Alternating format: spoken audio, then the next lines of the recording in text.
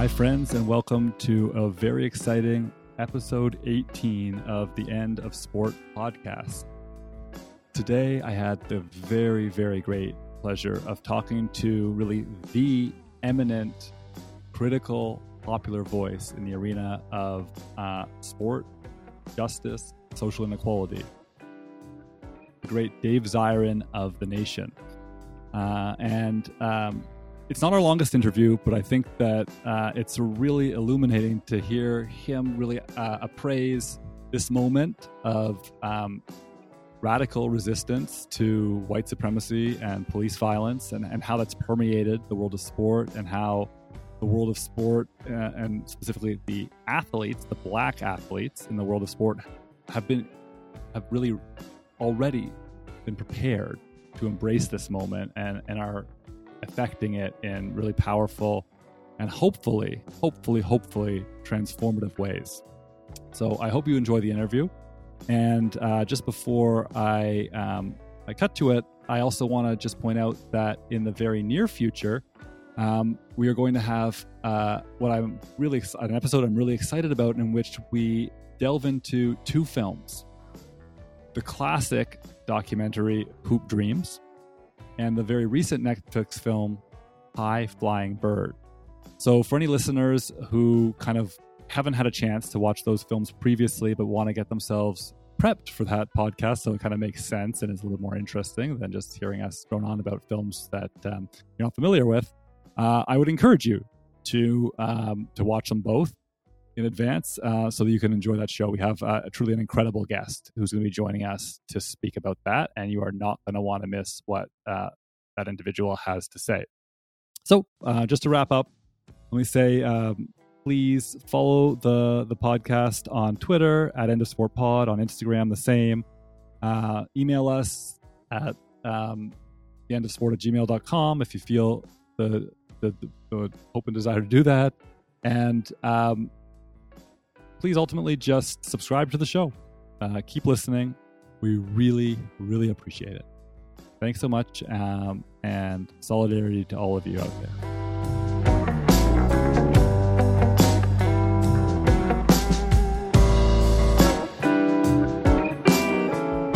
Dave Zirin is sports editor at The Nation, host of the Edge of Sports podcast, and author of a mind-boggling 10 books on the politics of sport, including, with recent guest Michael Bennett, Things That Make White People Uncomfortable, What's My Name, Fool? Sports and Resistance in the United States, Welcome to the Terror Dome, The Pain, Politics, and Promise of Sports, Brazil's Dance with the Devil, the World Cup, the Olympics, and the Fight for Democracy, and most recently, Jim Brown, Last Man Standing.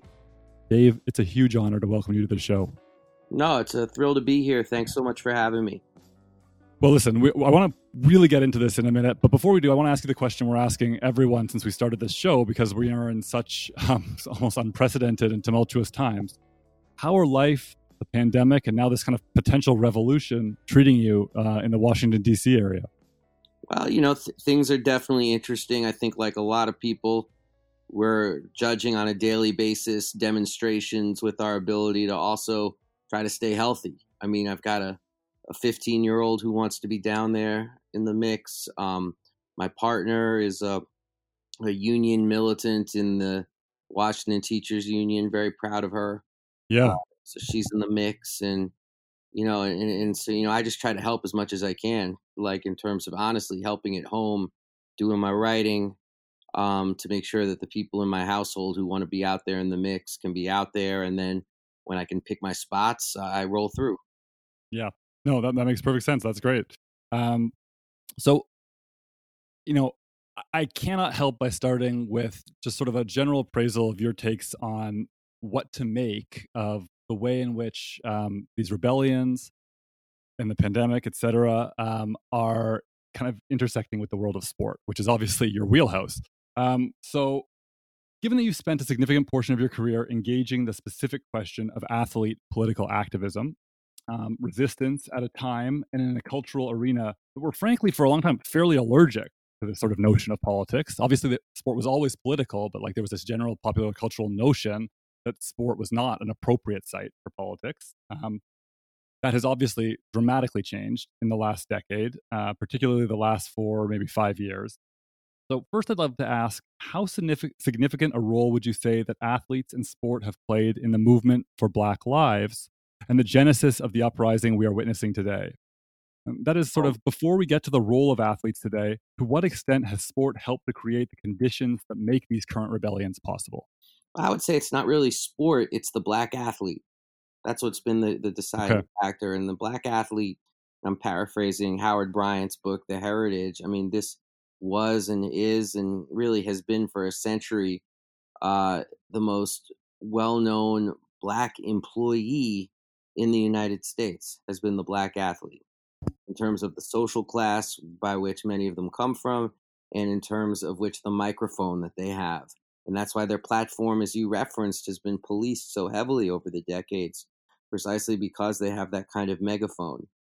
And to see the way the black athlete has used that megaphone at this particular moment, from the NBA to the NFL to the soccer players to even NASCAR, for goodness sakes, Yeah. been absolutely historic. We are in rare territory in terms of the collision of politics and sports.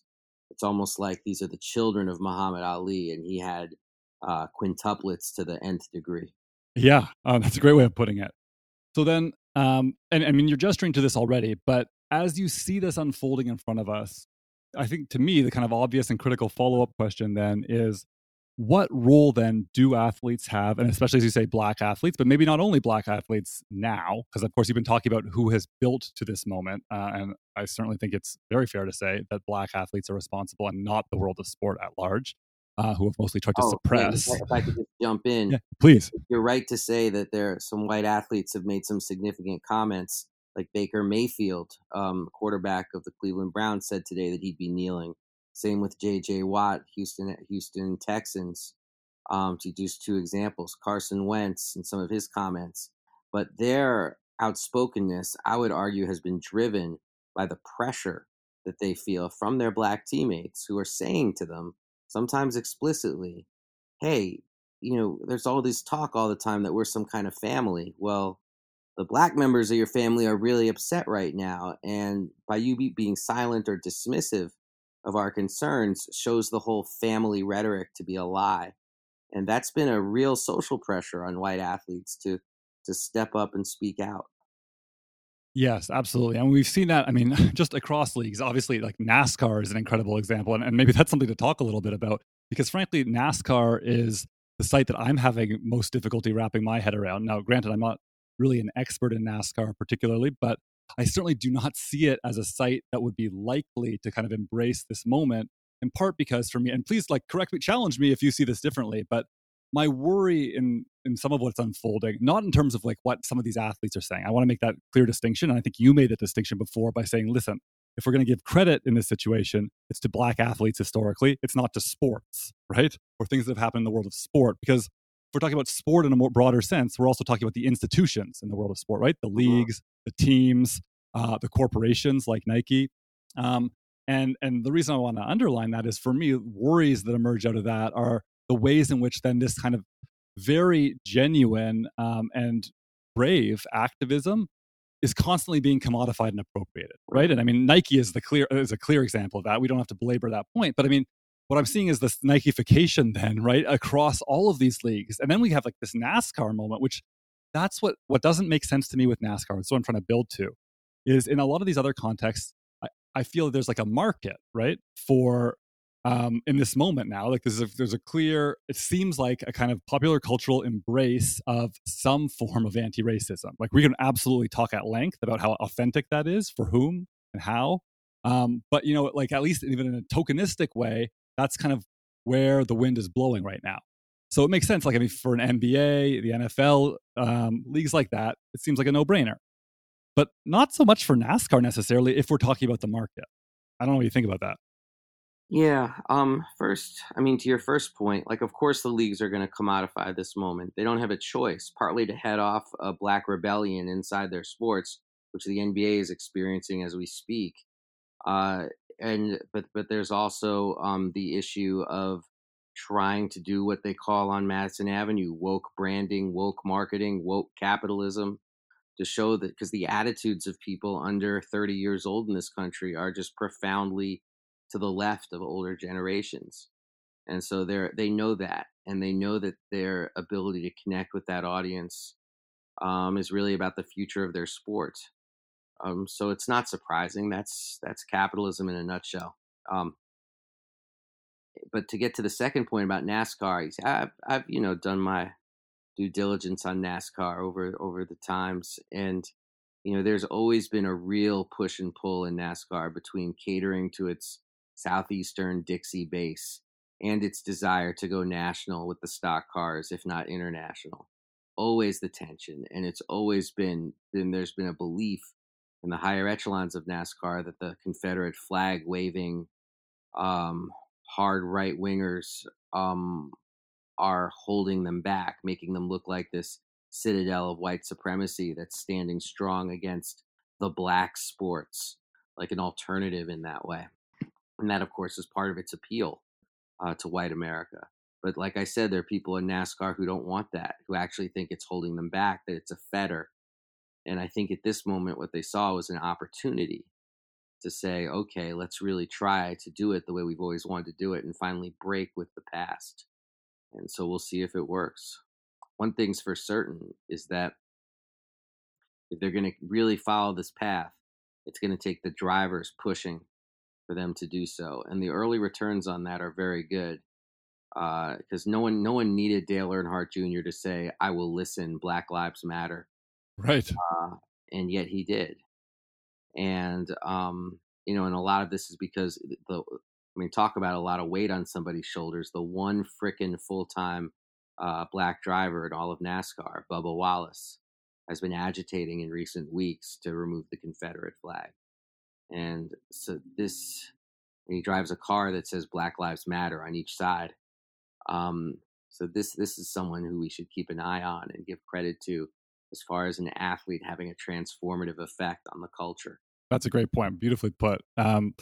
Well, then just maybe I would actually kind of, now that we're going, I kind of want to tour around a little bit in some of the other leagues, because you gestured right now to the NBA, right? And what's unfolding in front of us. And I think what you're referring to, and maybe you even know more than me at this moment, but my understanding was at least that yesterday there was a phone call with at least 80 plus players on it that seemed to be led by Kyrie Irving and others. Pushing back on two fronts was my understanding. One, that, and I think that this is terrific, and we have not really seen this articulated in a lot of the public discourse around sport in this moment. The players consciously saying, we actually don't want to distract you from what's taking place in the streets right now. Right? This is a moment of resistance for Black lives, and the last thing we want is white people to just sit down, crack a beer in front of a game, and forget it all. Right? Like let it go away.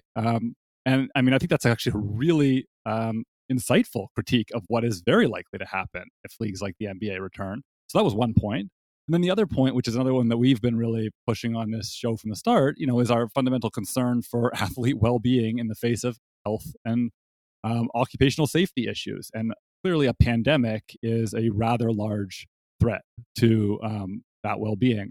And I think that's another thing that these players are worried about. And they're also worried about the fact that they haven't had a chance to properly prepare themselves to return to action, right? And that'll be a problem across all these leagues. What about other injuries, right? Because injury is always a problem in high-performance sport, and it can have a devastating impact on players. So I think as a consequence of all those factors, right, there's a significant constituency in the NBA, it seems now, even though, by the way, in my opinion, we were sold a line, even within the last week, the players were all on board with restarting up, and that this was really a collaborative effort between players in the league, which always seemed a little fishy to me. And now it seems like some cracks are being exposed. Yeah, no doubt, top to bottom. I interviewed former Chicago Bulls player Craig Hodges earlier this week, and I asked him if he would play right now if he was in the NBA, and he said, "No, I wouldn't play." And I said, "Why not?" And he said, "Because they killed my brother." Speaking, of course, of George Floyd, and that's all he really had to say. And so there's, Kyrie's gotten some criticism, for being Kyrie. He's seen as a quirky person, but for also saying that, he's been on calls in the past, though, and his only worries were, would he have access to a sauna if they were in a quarantine situation? But my take it is like, look, people, like Dave Chappelle said, the streets are talking. And, the streets could have talked to Kyrie Irving and changed his thinking about this. I think it's a very principled and very, very defensible position. And that's beyond the health issues that you mentioned. The health issues are alone enough to absolutely let us understand that the league should not be rushing to reopen. So, I'm in the camp of George Karl, the former coach, who just said, let's just put an asterisk on this season and go to next year. It's just not, imagine if there would be an outbreak in sunny Orlando, and these players being quarantined. It's a demeaning way for the greatest basketball players on earth to apply their trade. And they're doing so just for pure cold cash considerations that are frankly less of a concern to many of the players in the NBA than they are to ownership right now. And so I wouldn't be surprised if Kyrie gets a legitimate healing on this, even if it does put him at odds with LeBron James, which is not a small thing. No, it's not a small thing at all. The one thing I just add to that, because I think that people were really missing this point in some of the conversation, as if everyone was kind of mutually consenting to this arrangement. It's very clear the league is going to refuse to pay. They're going to essentially furlough any players that don't play the games, right? So when it comes to the health standpoint, it's not like they're having like a kind of friendly conversation. Does this seem like the right thing? No, they're literally threatening them, right? Like, you either play or you don't get paid. You lose your job for this year, which is a very coercive dynamic in my estimation. Just to jump to the NFL for a minute. What do you make of the incredible video that the players put together? I'm losing track of time now, but I feel like it was last week or so. Goodell's immediate response, and kind of where Kaepernick fits in all that. Well, it really starts with the NFL's original statement, which was so tepid and lukewarm you couldn't boil an egg in it. And then the players stepped forward and said, well, it was really a response by the players to that tepid first statement. And I think the players' viral video scared the holy shit out of Roger Goodell because of the players it included, like Patrick Mahomes and Saquon Barkley, two of the young faces of the league, and because of their message, which was, God, you've been waiting for like the union, for example, to be this direct. They just put it very directly to the NFL about how they've been wrong on questions of race and racism. And the NFL responded. Roger Goodell practically responded on one knee.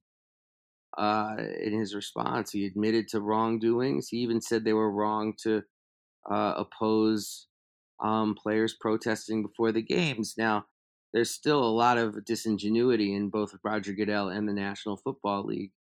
Not the least of which is, as you referenced, Colin Kaepernick still being out of work shows it as being very false. And also, not one franchise owner has stepped forward and endorsed what Roger Goodell has had to say. Let me think. Maybe one has, maybe, but I'm not even sure about that. But they've been very noticeable by their silence.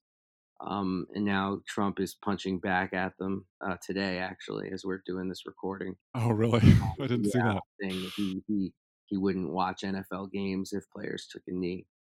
And the inference being, I'll get half the country to not watch your sport. And the other thing that the NFL is off saying is that they're going to give $250 million over the course of some number of years. That works out to between $700 and $800 per team per year. So we're not talking the mammoth investment that it first looked like.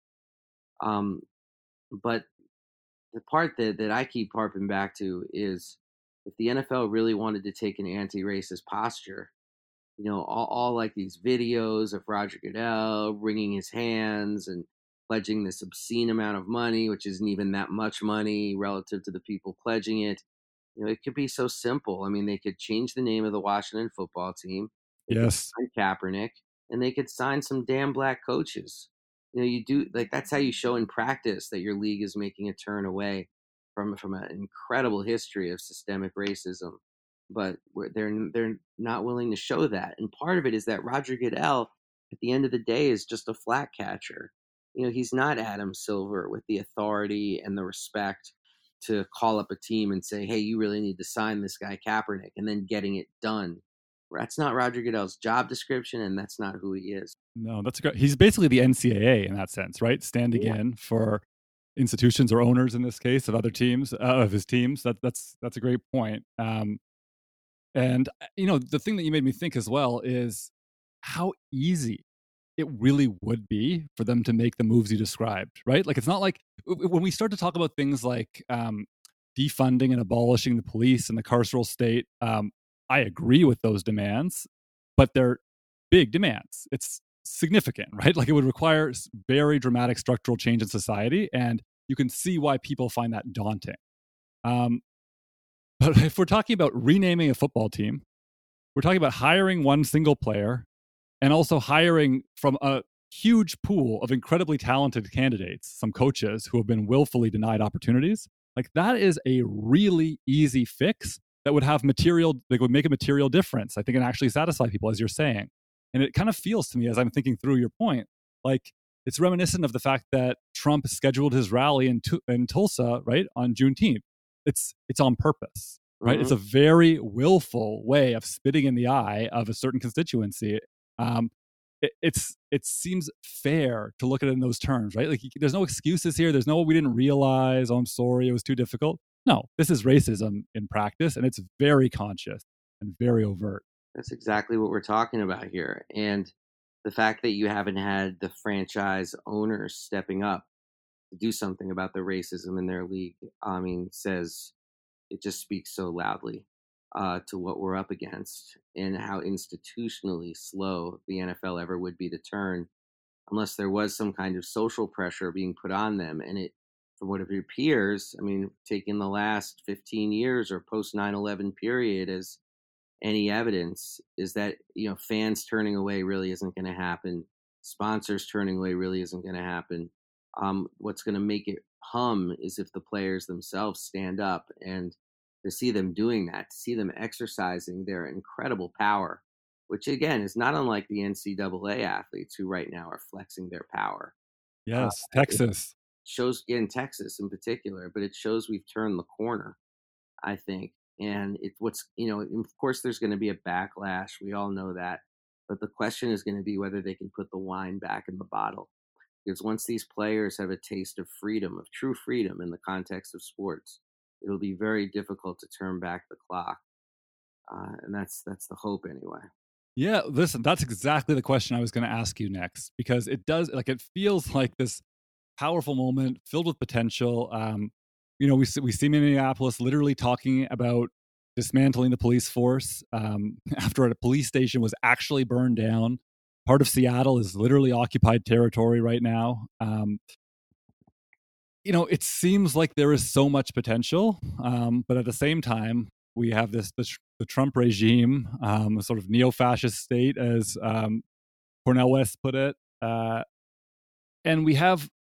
This is why I keep coming back to it. We have these leagues and this sort of sports media industrial complex that is so gleefully willing to commodify it at every turn and appropriate if it continues running money through the industry.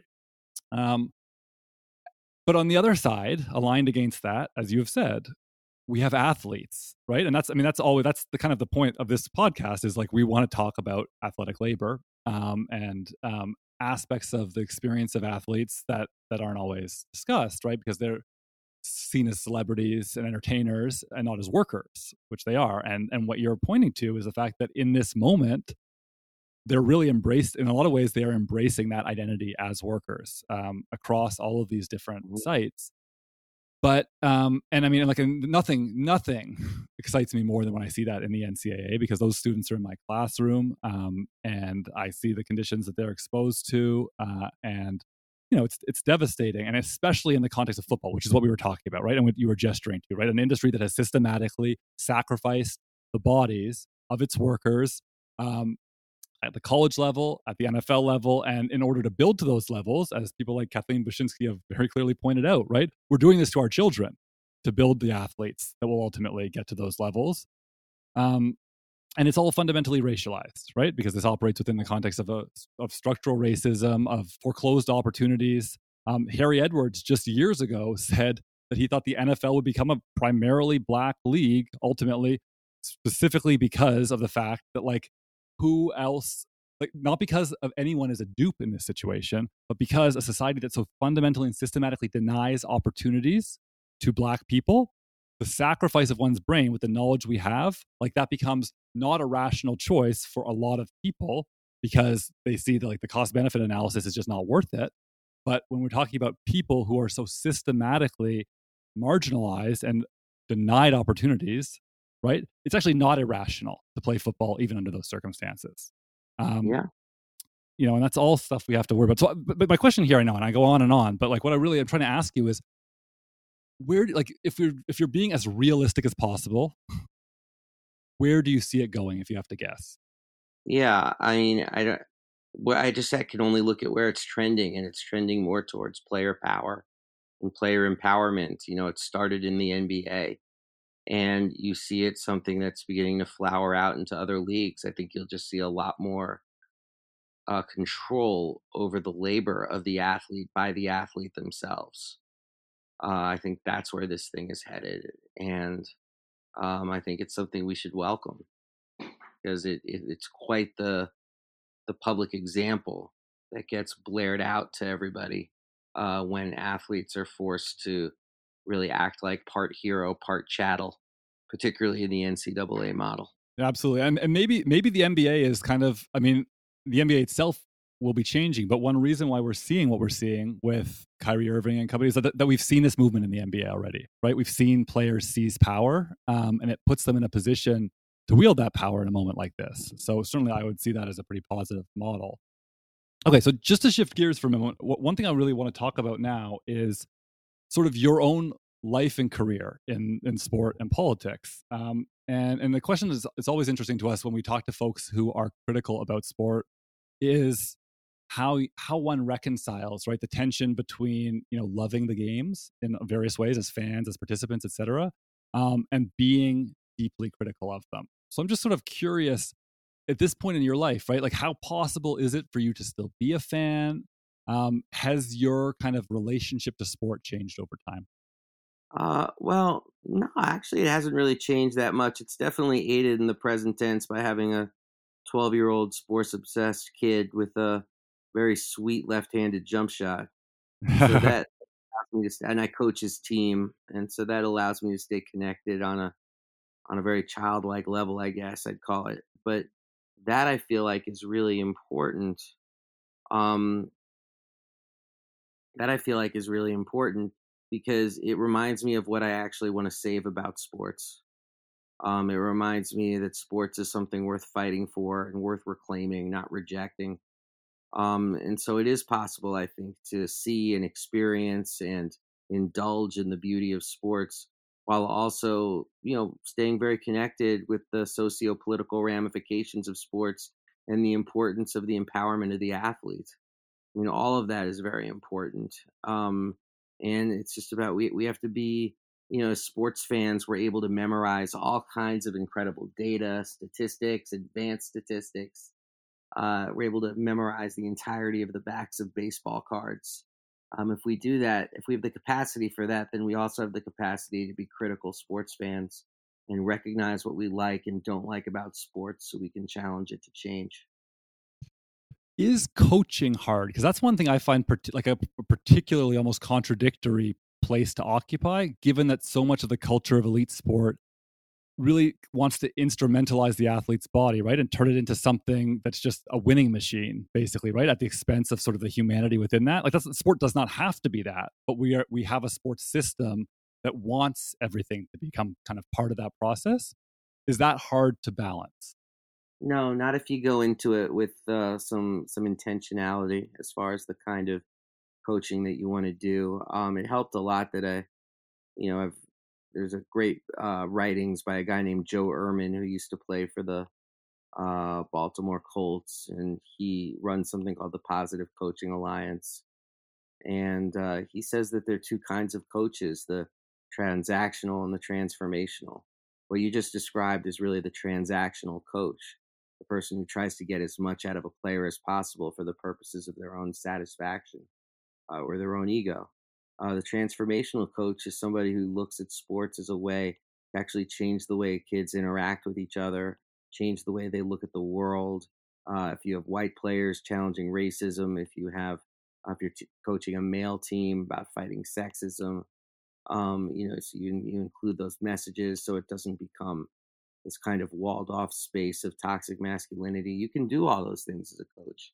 I mean, it takes some planning and some intentionality, but I think it's very important, and I think we need to have more coaches, like more people who are conscious sports fans to actually like get into coaching, apply to do it, get involved in it, get their hands dirty in it, so they can see firsthand. Because it's a lot easier to say than to do, and I'm a million miles from perfect at it, or even sometimes even good at it, but at least approaching it from that perspective makes a big difference. Yeah, that's great.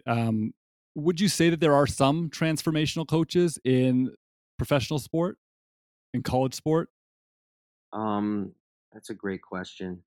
I certainly don't know about professional sport or college sports. Because I was thinking the names like who you've talked to, and I know that like you've been writing about this recently. The folks like Popovich and Kerr and company, like those are the kind of obvious names that one might try. I feel like Pete Carroll, he positions himself that way, but he also seems to be palling around with Jordan Peterson. So I take that with a grain of salt.